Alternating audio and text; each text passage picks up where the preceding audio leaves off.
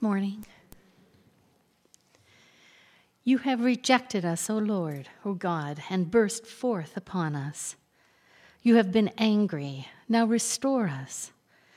You have shaken the land and tore it open. Mend its fractures, for it is quaking.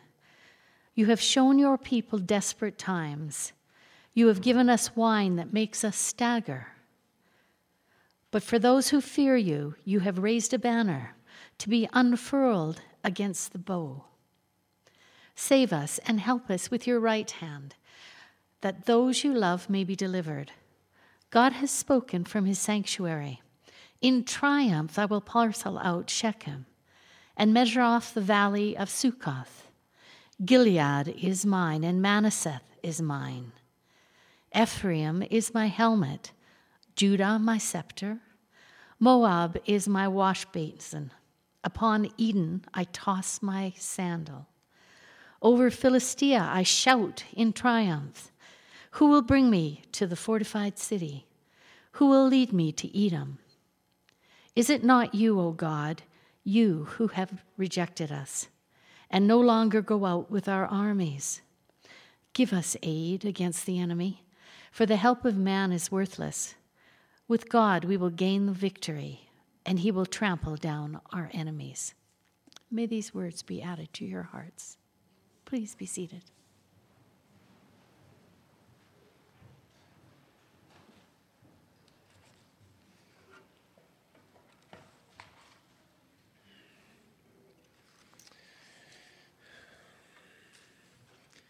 This year, 2013, is our 60th anniversary as a church. It was 1953 that our first congregation, a pretty small group, met together. And about a year or so, we found tucked away in a box, as we often find things tucked away in boxes, the original charter of the church, signed by 20 or so people, including Elspeth Highfield, the wife of our first pastor, who turned 99 this week. Her daughter, Anna Marie. Is Anna Marie here? She's not here. Too bad. If you see her next week, tell her you're glad that she's a part of our church.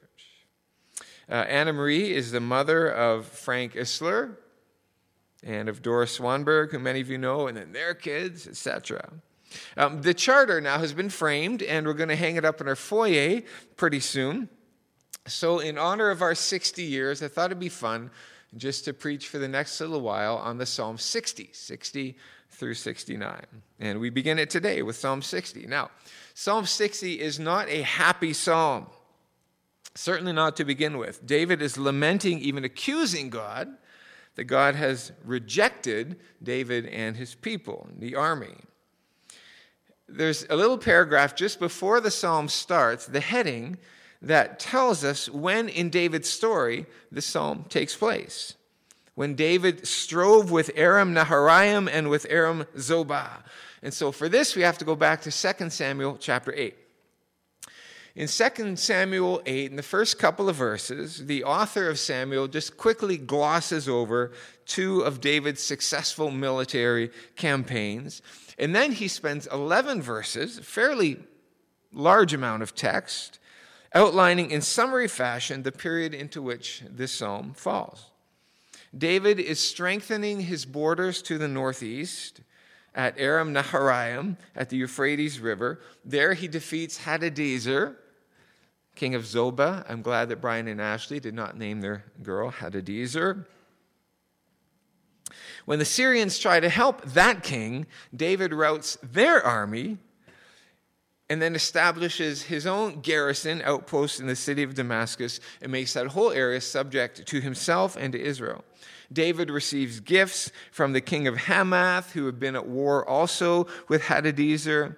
Verse 12 of 2 Samuel 8 mentions very quickly that David subdued Edom and Moab and Ammon and the Philistines and Amalekites, and the destruction of 18,000 Edomites at the hands of David's commanders-in-chief, as David's subjugation of Edom gets particular notice at the end of those verses, 2 Samuel 8. So if you're writing your Bibles, by Psalm 60, Maybe just make a note of that context. The whole section describes David's crushing of one enemy after another and the expanding and reinforcing of Israel's entire northeastern to southwestern border. David's army is virtually unstoppable.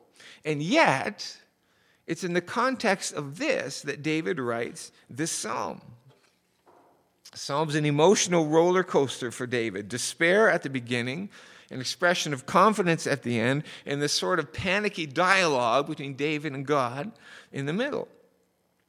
Now, having read 2 Samuel 8, we know how all this turns out, but Psalm 60 begins with David in despair at what feels like imminent and humiliating defeat.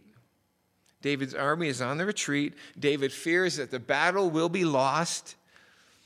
And God had regularly promised to David his own ongoing presence, establishing David as the king of a secure Israel, that he would give David success wherever he went.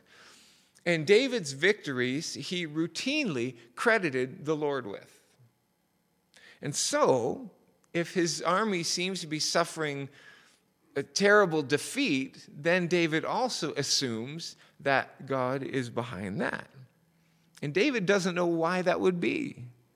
Oh God, you have rejected us. You've broken our defenses. You have been angry. Oh, restore us. You've made the land to quake. You have torn it open. Repair its breaches, for it totters. You've made your people see hard things. You've given us wine to drink that makes us stagger. And David not only feels like God has abandoned him, he feels that God actually has defected to the other side. God's not only not helping Israel, he's actually fighting against them. That's the only explanation for David, for what's going on. But then David also says of God, you have set up a banner for those who fear you, that they may flee to it from the bow.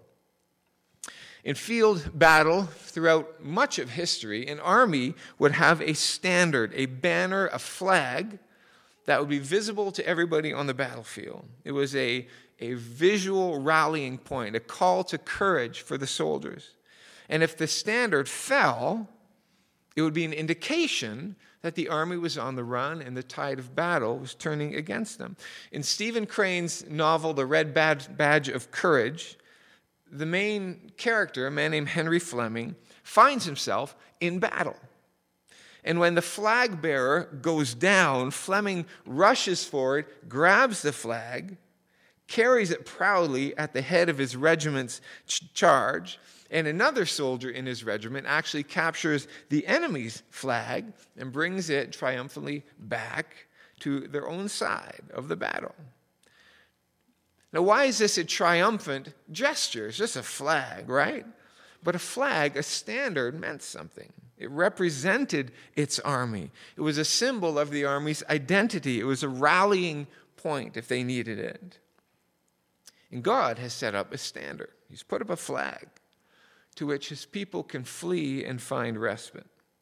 And the standard is himself. Their identity is to be found in their relation to him. It is his army. And David now flees to God, out of breath, as it were, pointing behind himself and gasping, "They're coming! We needed you out there. Where were you? For goodness sake, help us, or all is lost." Verse 5, that your beloved ones may be delivered, give salvation by your right hand. We are desperate in this battle. Help us. And that very same prayer would be prayed later on by other kings in Judah's history. King Asa, faced by an Ethiopian army, prayed, "O Lord, there is none like you to help between the mighty and the weak. Help us, O Lord, for we rely on you. And in your name we have come against this multitude." Jehoshaphat, threatened by the armies of Moab and Ammon and Edom, cried out, "We are powerless against this great horde that is coming against us. We do not know what to do, but our eyes are on you." And on both of those occasions, Israel crushed their enemies. So what will be God's response to David?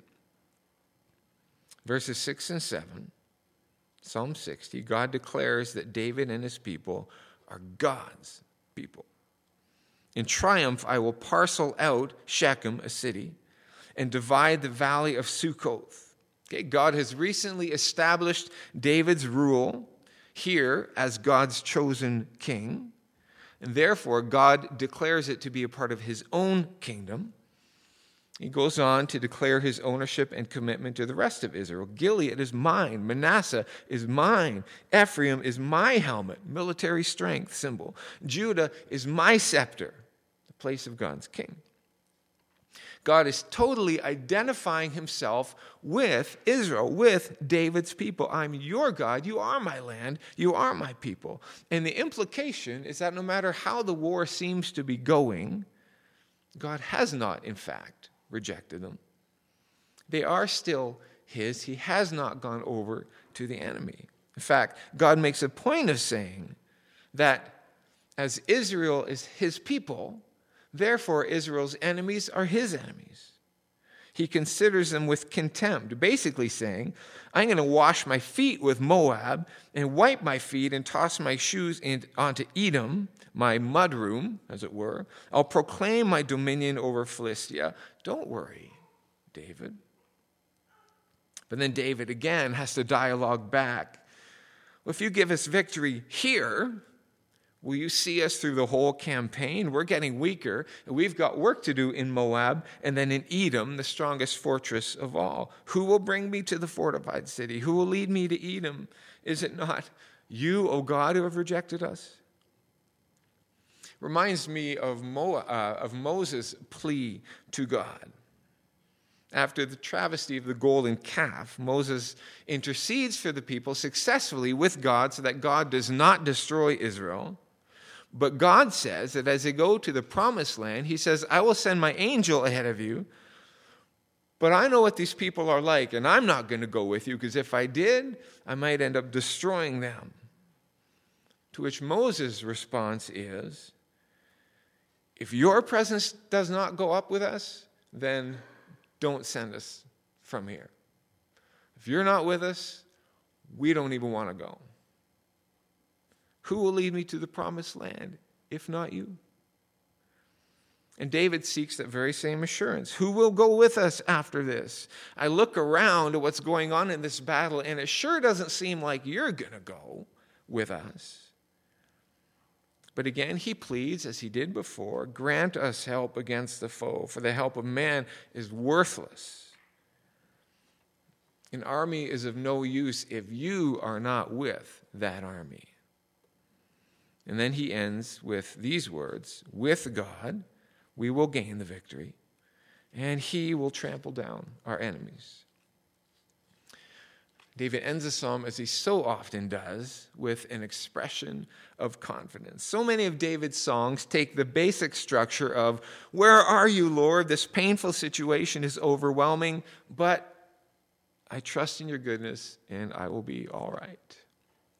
Psalm 60 is the same. You have rejected us. Lord, please save us. Are you with us? Yet I trust that through God, the enemies will be trampled down, and we will be all right. Now, good for David. Okay, now we all know a little bit of slice of Israel's military history from 3,000 years ago. All right, great, let's go home. But seriously, what does this have to do with me? What does it have to do with us?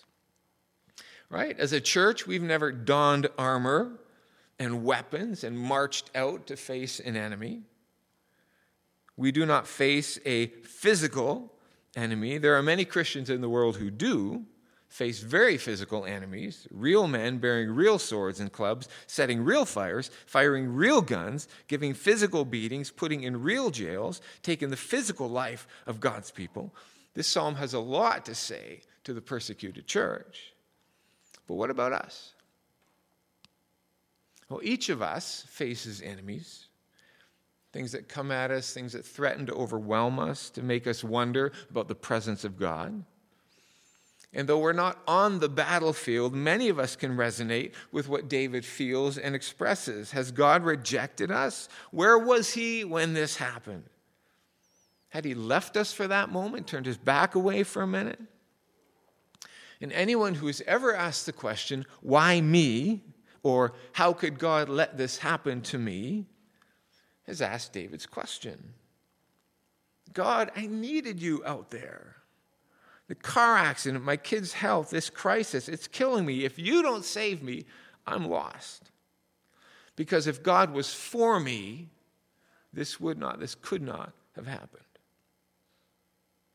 To yell out to God, what's going on? I need you, is the right thing to do. It's much better to beat on God's chest than to just cry out in anger and turn away. Fine then, if you're going to be like that, I want nothing to do with you.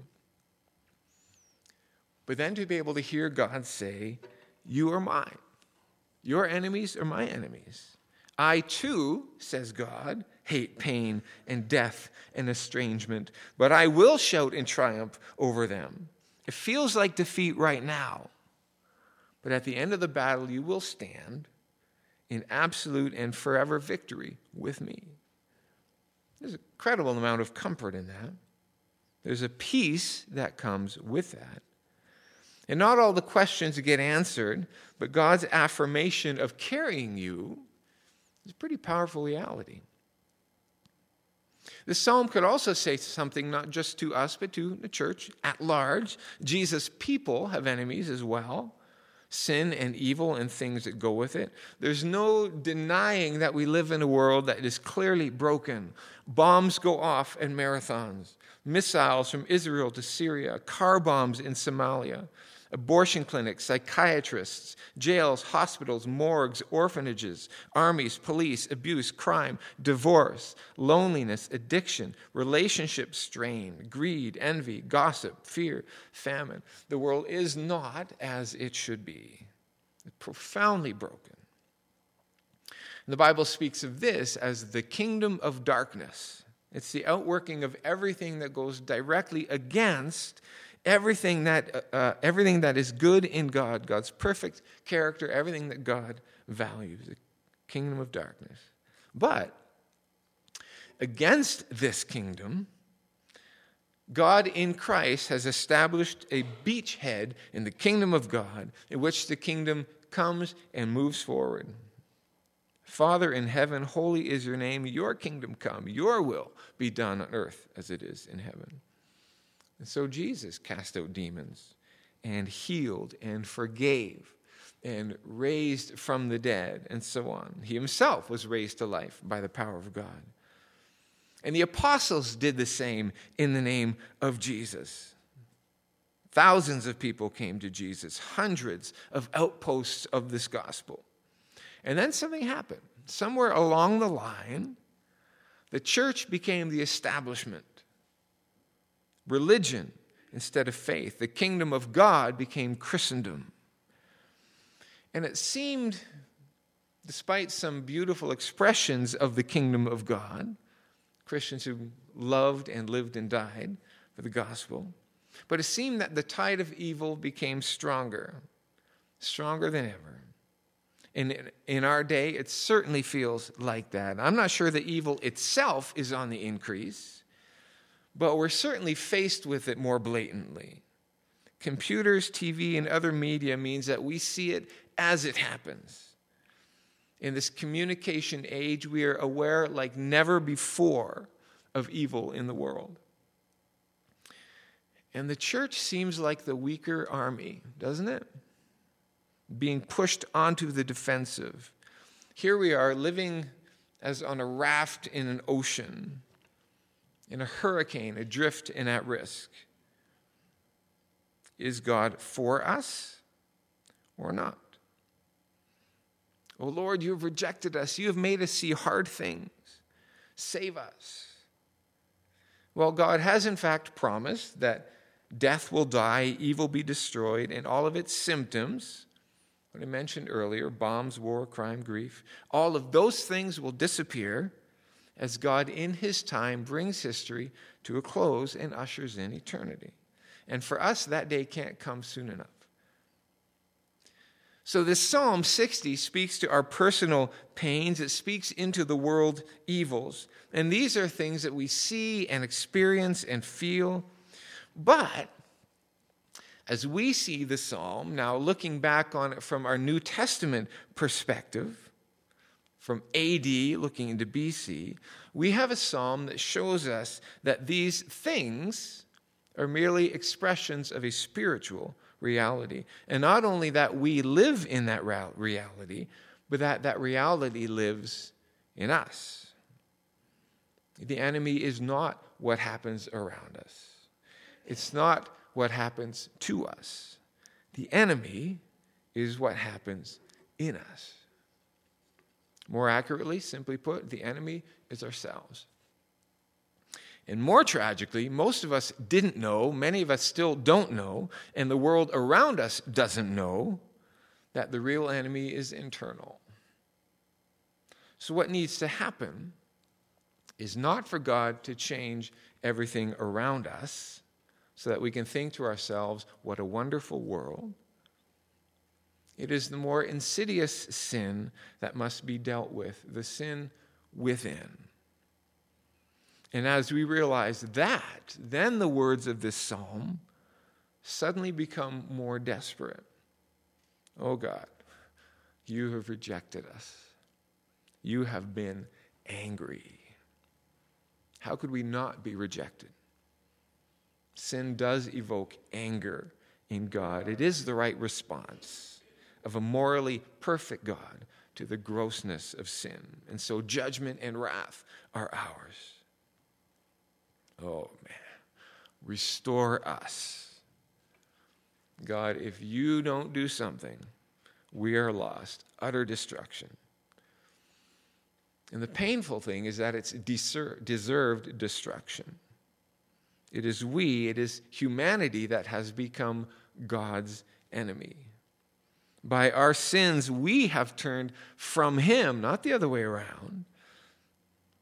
But God will and must crush the enemy. And if the enemy is evil and the heart is desperately wicked, all the inclinations of the heart only evil all the time, then our attempts at self-salvation are vain and our destruction is sure.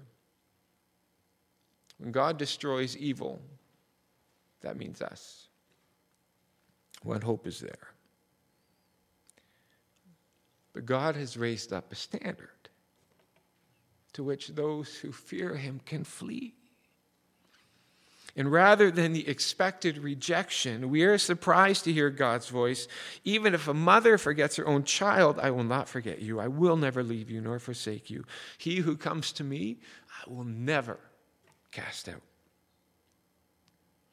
And the cross and the resurrection and the exaltation of Jesus is the answer to Psalm 60. That your beloved ones may be delivered, give salvation by your right hand, to which God says, did I not make promises? Have I not said that you are mine? Did I not say that there would be one who would bear the punishment for your sins and that instead you would have peace? And so Jesus comes. No one comes to the Father except through him. There is no other name under heaven by which we can be saved. Jesus died. He is raised to life. Forgiveness of sins is preached in his name. The recreation of people takes place. The new has come. Grace is given. It is grace, lest anyone should boast of any righteousness that is our own. It's the righteousness that comes from God and is by faith. And as we flee to the standard, to the cross of Christ and to Christ himself, we find actually that we have not fled, but God has drawn us. Vain is the salvation of man, but with God we shall do valiantly. It is he who will tread down our enemies. This is what we read in the New Testament book of Colossians, chapters 1 and 2. God has delivered us from the kingdom of darkness and brought us into the kingdom of the Son he loves, in whom we have redemption, the forgiveness of sins.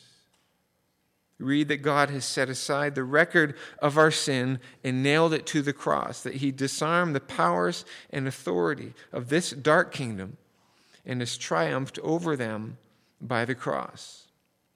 And this is the language of battle. God has gone to war for us. His Son, the commander-in-chief. His weapon, the cross. His victory, absolute. I want to read something to you. I have to grab my Bible. Familiar words.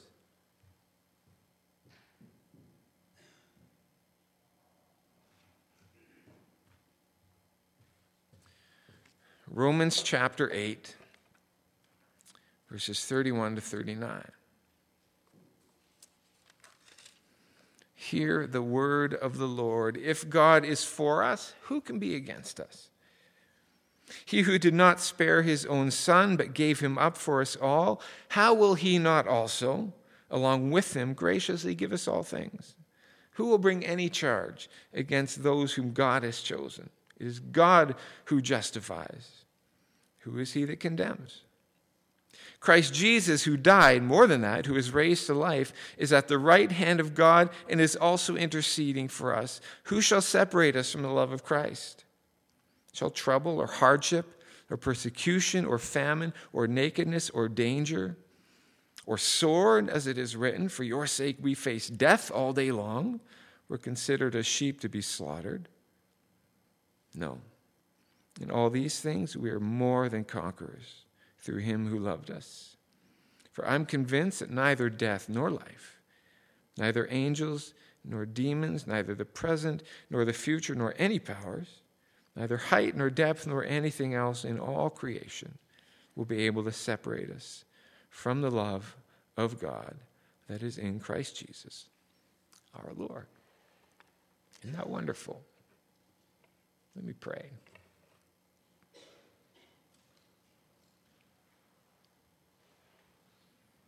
Lord, we look at our own lives and feel overwhelmed. We look at the world, see the power of evil at work.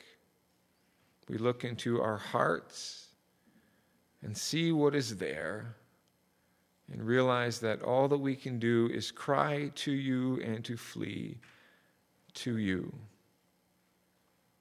We are so thankful that in Christ, nothing can actually separate us from your love.